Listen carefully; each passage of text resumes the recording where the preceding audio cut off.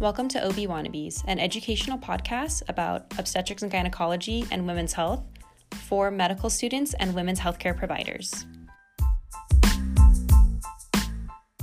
Hello, everyone, and welcome to OB Wannabes. I'm Shelby. And I'm Cassie.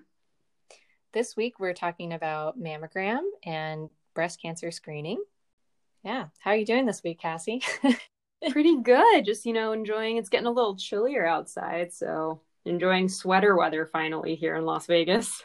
Yeah, it's hard to come by sweater weather in Vegas. But yeah, I noticed yesterday when I went out to walk my dog, I had like a sweater on and a jacket, and I was like, okay, I can't stay out here long. So I've been having to take my dog out before I leave for my surgery, which is super early in the morning. And so basically I take a shower and then I come back and I'm like with my wet hair, throw on like a beanie. I've got a long sleeve. I've got a thermal jacket thing and a vest and a scarf and like my fleece lined leggings so that I just bundle up and I like hobble over down to get him as good of a walk as I can get before I have to leave. But it's cold.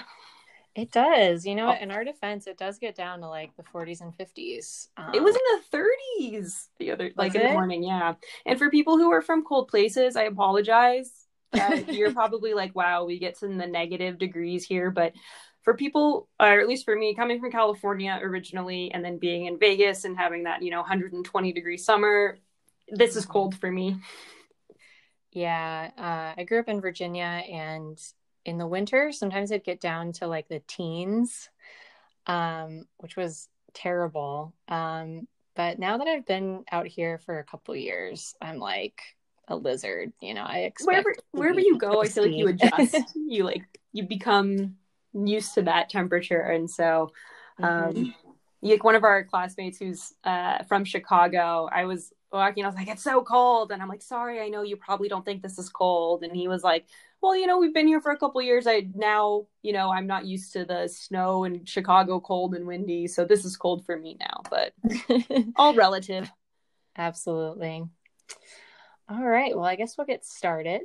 So just a little bit about breast cancer. It's the leading cause of cancer-related mortality in women worldwide. I believe in the U.S., it's the second most common cause in women of cancer-related mortality after lung cancer.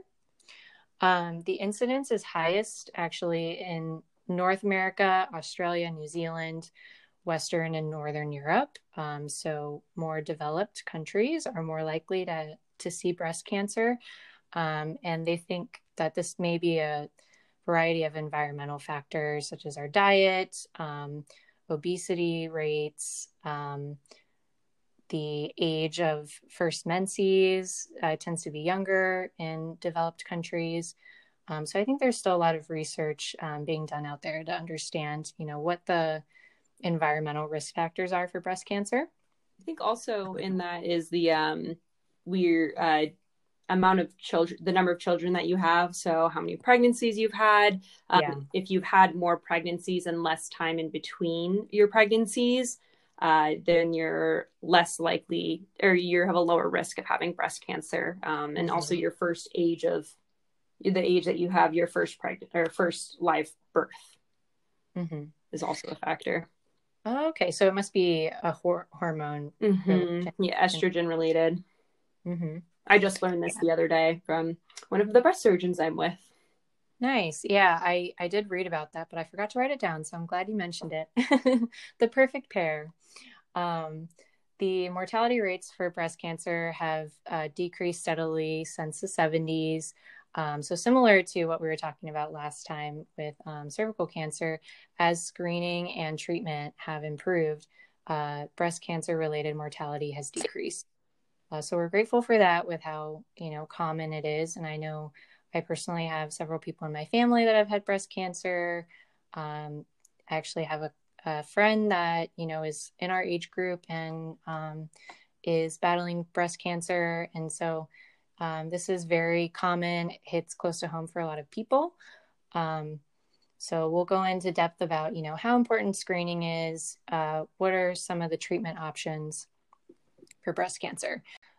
First of all, what are the clinical features that you might see in someone that has breast cancer. Typically, most cases of breast cancer are found with an abnormal mammogram, but a patient may also present with, a mass that they felt, or a physician, when they're doing an annual exam and decides to do a breast exam, they may feel a mass. There may also be some skin changes overlying the breast and the axilla, so the armpit, that may clue in that there may be a malignancy. Typically with a clinical breast exam, if there's a mass felt that's suspicious for malignancy, classically it's immobile, so it's not easily moved around, whereas a cyst would kind of roll under the fingers. It may be hard, so it feels very dense. It's usually a single lesion, whereas if a patient has fibrocystic changes in their breast, there might be several lumpy bumpy texture to their breast. And then the mass may have irregular borders. Again, this is kind of the classic picture, and it doesn't always look this way. There may also be a mass that isn't palpable, and it's only found on mammogram. Someone may also present with a enlarged lymph node in their axilla, so that might be the first clue to look for cancer. There may also be skin changes like redness, thickening of the skin in an area, and dimpling. So the term that you might hear with board review is peau d'orange, which is French for orange peel. You said that beautifully. Thank you. I did take French in high school, so this was my time to shine. But yeah, basically involvement of the ligaments in the breast can pull the skin up in areas and cause this dimpling. So that may be a sign of breast cancer. Having the lumps or masses in the axilla is why it's so important that when you're doing a clinical breast exam, you're not only examining the breast, but you're also going out into and checking into the axilla as well, as the supraclavicular nodes, or those lymph nodes that are right above the clavicle. So make sure you never forget those. Mm-hmm. Absolutely. That was a great thing to mention. There are a variety of different types of breast cancer, but the most common invasive breast cancer is infiltrating ductal carcinoma. So this is described based on the structure of the milk ducts in the breast.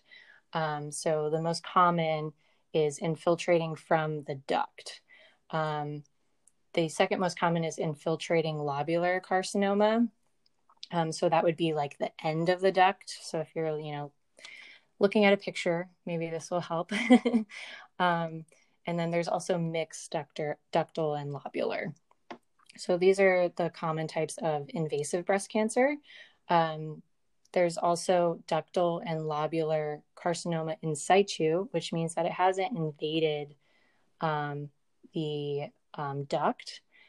And so, this is a much more localized cancer. If it's caught early, it's more easily treated. And then there's much less common types of breast cancer, including inflammatory breast cancer. You might see a picture on a board exam of a very inflamed red rash on the breast. And so that's an example of inflammatory breast cancer, and breast sarcoma. So again, these are pretty rare. You might not see this in your practice, but they're good to know about. So we'll dive right into mammograms. We might do an episode later on discussing more in depth the different types of breast cancer and what the treatments are for breast cancer. But today we'll focus on, what are the screening recommendations. So for a mammogram, there are three main types. There's screen film, digital, and digital breast tomosynthesis, what laymen know as 3D mammogram. The digital mammogram and the 3D mammogram are a little bit more sensitive, and so they tend to be preferred for patients that are known to have dense breast tissue. but there's really no, otherwise there's really no preference over the three. When to start giving mammograms to a patient depends on their calculated risk. So this depends on several factors. If they have a past medical history of breast cancer, obviously ovarian, tubal, or peritoneal cancer, this might signal someone as high risk for breast cancer. If they have family history of any of the cancers that I mentioned, this might put them in a higher risk category. Someone that has an ancestry associated with BRCA1 and 2 mutations, so if they are of Ashkenazi Jew descent, if someone's known to be a carrier of a pathogenic mutation that increases their risk of breast cancer, so this could be Lynch syndrome, which is like a mutation in mismatch repair genes, Cowden syndrome, which is a PTEN mutation, and Li-Fraumeni syndrome, which is a P53 mutation. And so all of those, like, you'll definitely see on your boards. And I thought that I wouldn't ever see these, but in my time at the gyn-oncology clinic, I've actually seen a couple of these. And so, it's definitely not uncommon, and they're, good to look out for, especially even if you're diagnosing someone with breast cancer or another type of gynecologic cancer, and they're of a younger age. It's probably recommended that you screen them for a genetic predisposition. If someone has a history of a high-risk lesion found on biopsy in the breast, they're considered a higher risk. And if they've had radiotherapy to the chest between the ages of 10 and 30. So basically, there are different calculators, sort of assessment tools that you can use to determine if a patient is of average risk or if they're of high risk of breast cancer in their lifetime. The one that's most commonly used is called the GALE model, or the breast cancer risk assessment tool. And again, it kind of implements those risk factors that I just discussed. So going into average risk patients, what is recommended for their screening? The incidence of breast cancer is pretty low, under 40. However, as I mentioned, I know someone that was diagnosed much younger than that. But as a whole, most women are diagnosed in their 50s or beyond, and the risk of breast cancer increases with increasing age. Between the ages of 40 and 49, the recommendation for mammogram is to have a shared decision-making with your patient. So sitting down and having a discussion, what would they prefer their, screening to look like? Are they, very vigilant with their health? Would they like to know if something was going on? Do they not like coming to the doctor? And are they not, very worried, if they're not high risk? Someone might think, well, that sounds like unnecessary screening for me. Then that's okay. If someone does decide that, they would like to start getting mammograms in their 40s, they usually will have them every 1 to 2 years. Some of the reasons why we don't necessarily highly recommend someone get a mammogram when they're 40 is that mammograms have been shown to be less sensitive in younger women. And so they might, not catch, a cancer, or they may detect something that is benign. And so, going back to that unnecessary further testing. But the American Cancer Society, going back to all these different medical societies that recommend different things, they recommend starting regular mammograms at age 45. Once someone is at the age of 50, pretty much across the board, doctors recommend that a patient will get a mammogram every 1 to 2 years, up to the age of 74. And then once a patient is 75 and older, this kind of depends again on that, shared decision making, assessing their risks, and then also, assessing what their life expectancy is. Typically, if someone's life expectancy is less than 10 years, then they will not recommend a regular mammogram. For someone that's of moderate risk, this would be someone that has family history of breast cancer without a genetic syndrome. So, I have a, first degree relative that had breast cancer before menopause. They do a screening on me, and it turns out I don't have BRCA, I don't have, Cowden or Lynch or any of that. This would be typically like a 15 to 20% lifetime risk of being diagnosed with breast cancer. Most medical societies actually recommend that this risk group receive the same screening recommendations as average risk patients. And I think Cassie and I talked about an episode or two ago about, we've definitely heard of people being screened earlier if they have family history of premenopausal breast cancer. But there's not great evidence that there's a benefit to actually doing this. But, again, it's something that there's research coming out all the time, and so that may change. But currently the recommendation is that moderate risk patients receive the same annual or every 2-year screening that an average risk patient would get. Supplemental imaging like ultrasound or MRI, these generally aren't recommended for moderate risk patients because, again, the research hasn't shown that there's a real benefit. The number of, diagnoses of breast cancer in someone that's that's done the MRI and ultrasound screening in addition hasn't been more than those who just get a mammogram. For patients that are of higher risk, so those that have a more than 20% lifetime risk of a diagnosis of breast cancer, again, these are patients with, genetic predispositions, and some of the other risk factors that we discussed before. Those are those that are known to have BRCA1 and 2 mutations. These patients that fall into this category, you might consider referring them to a high-risk screening clinic. Some oncologists, even though a patient hasn't been diagnosed with cancer, they may follow someone that's in a high-risk group.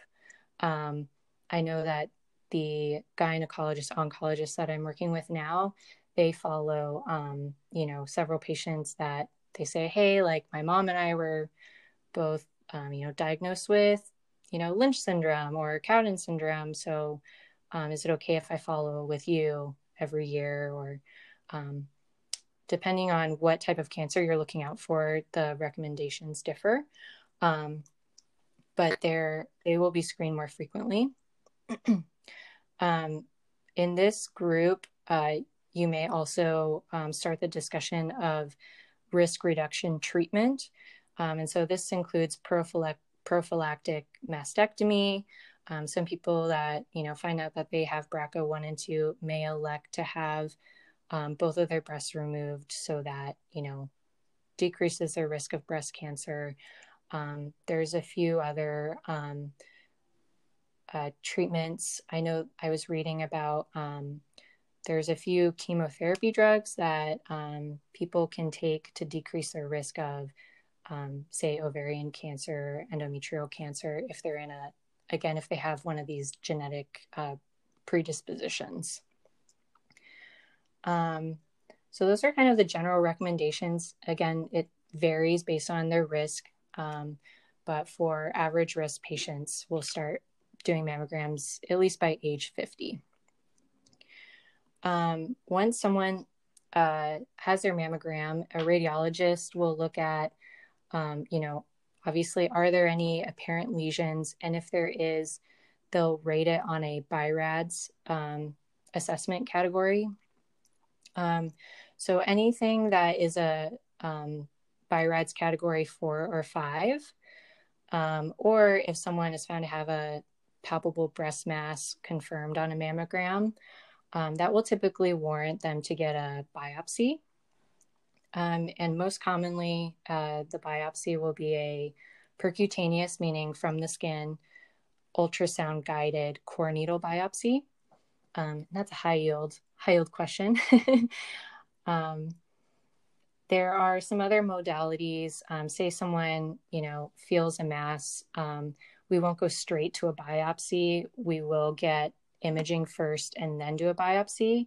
You always want to do imaging first to understand, where you're going, obviously. Ultrasound can also be used as an adjunct if someone is known to have dense breast tissue, as an additional screening tool, but it's not necessarily, required. MRIs are typically reserved for an adjunct with mammogram for high-risk patients. So they might get a mammogram every year and then an MRI at the 6 months between getting their mammograms. So the clinical breast exam, I know that it seems to me from my own, annual physicals and the doctors that I've worked with, that most doctors still implement the clinical breast exam as a screening tool. There seems to be a lot of differences in opinion about, if this should be used as an adjunctive screening. It's definitely not used as as the sole screening for breast cancer. Imaging is by far, obviously much more sensitive for breast cancer. And so whether a doctor wants to use this as an additional tool is really up to them. But studies so far haven't shown that it increases, the diagnosis of breast cancer. Self-breast exam is another thing that's the recommendations for that have changed over the past few years. Now they recommend encouraging breast awareness. So just kind of being aware of how they normally feel and look. And if you notice any changes, go to your doctor. Some doctors still recommend the self-breast exam just as kind of a way to empower women and help them understand how important it is to, look out for their health. But there have been studies that show that there's an increased risk of biopsying benign lesions when we go off of someone finding something that they feel. I'm not really sure how I feel about this yet, but to me, again, going by a friend of mine who found a cancer very early, she was doing a self-breast exam and she found it. So I don't know. I think there can be a utility there, but I guess the research so far hasn't shown that it's beneficial and may even be harmful in some ways. So I think as far as clinical breast exam and self-breast exam, that kind of varies based on the doctor and how comfortable they feel. And really that seems to be the case for any of the screening. I talked about the OB-GYN that said, my wife is going to get an annual pap smear, so you are too. I'm like, okay. Oh yeah, it was my OB-GYN, not the one I was talking to. He also quizzed me on what the results of a pap smear oh no should be and what the following steps are. It was entertaining, but probably stressful for some people if they're in that position. Well, talking about the benign increased biopsy and benign lesions, I agree with you. I think like you said, your friend was able to find her own. I think, as I always say, education is the most important thing. So we've learned about different types of masses or changes that women can feel in their breasts. And so not every change is, or something that they feel is a cancer. So knowing that, your breasts change with your menstrual cycle and things like that I think is important. So, I mean, I missed the day in 7th grade when we're taught about self-breast exams. I think I had something else and I missed the day at school that day. So I never actually know what our public school system in California taught us about it. But I think it's important, if you're going to encourage your patients to do that, to kind of educate them and explain, here's some things. It's always important to come in and talk if you do find something, but to understand that those changes can happen with your cycle, not saying that it's always going to be just a cycle related thing, but to understand that. Absolutely. Yeah. And then, I think maybe the time to talk about treatment for breast cancer will be, either when we have a, breast oncologist on or a breast surgeon.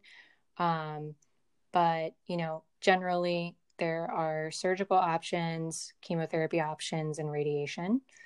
And then Cassie, did you want to talk about a mammogram study that you? Yeah. So, I mean, I haven't had a mammogram yet. I don't think you have yet either, Shelby. So I don't personally have experience with a mammogram, but all I know about it is that it's super uncomfortable because you sit there and then they squeeze your breast and compress it to try and get the image. And as you mentioned, for women with dense breast tissue, it can be really hard to read the mammograms. And usually, actually, that's why they don't do it younger, is because younger women's tend to have more dense breasts. And as you get older, that kind of changes.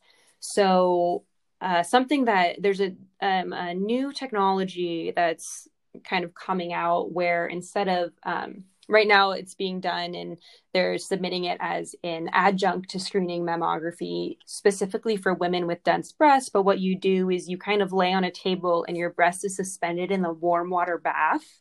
And instead of being, well, that's not so bad. Right. Doesn't that sound lovely? Ooh, a little spa treatment or something.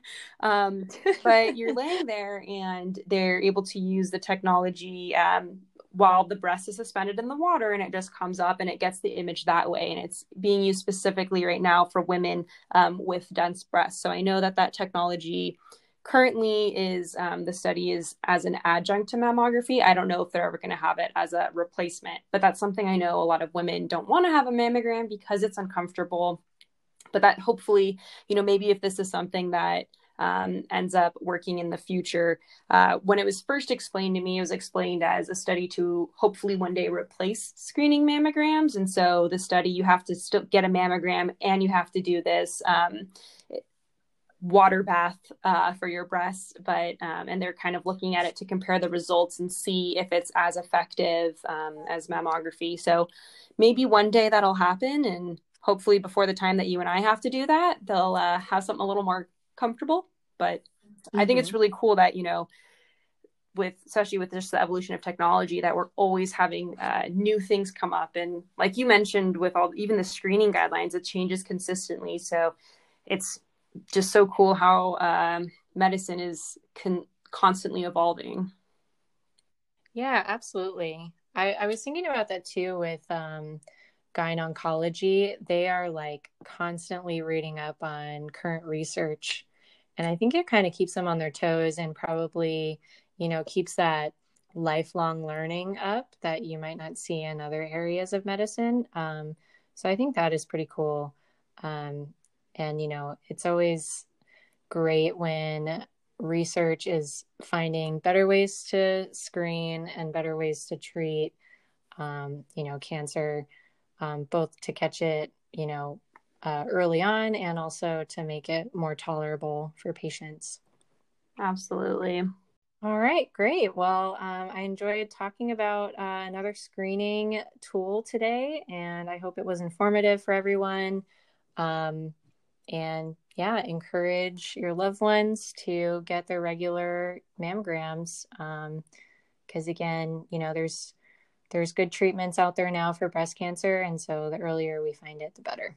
Yeah, thanks so much for educating us, Shelby. And hopefully now all of our listeners can go out and educate their friends and family, like we mentioned last time. I'm going to say it again. Education is so important with health education and helping to prevent and treat disease, I think. And I'm super excited because next week we have a special guest coming to speak to us. Dr. Ahmed is coming to speak to us about pelvic pain medicine. So we're going to learn more about what pelvic pain medicine is, how she became a pelvic pain doctor, and kind of what role that plays in, as OB-GYNs in the future, and just in general as patients, how we can advocate for our patients and for ourselves when it comes to pelvic pain. So I'm really excited for that episode. So yeah, she seems really cool. She's got, quite the Instagram following, and I know nothing about pelvic pain, and didn't even realize this was a specialty. So it'll be really cool to get to chat with her a little bit. Thanks for joining us this week, and happy holidays. We look forward to talking with you next week.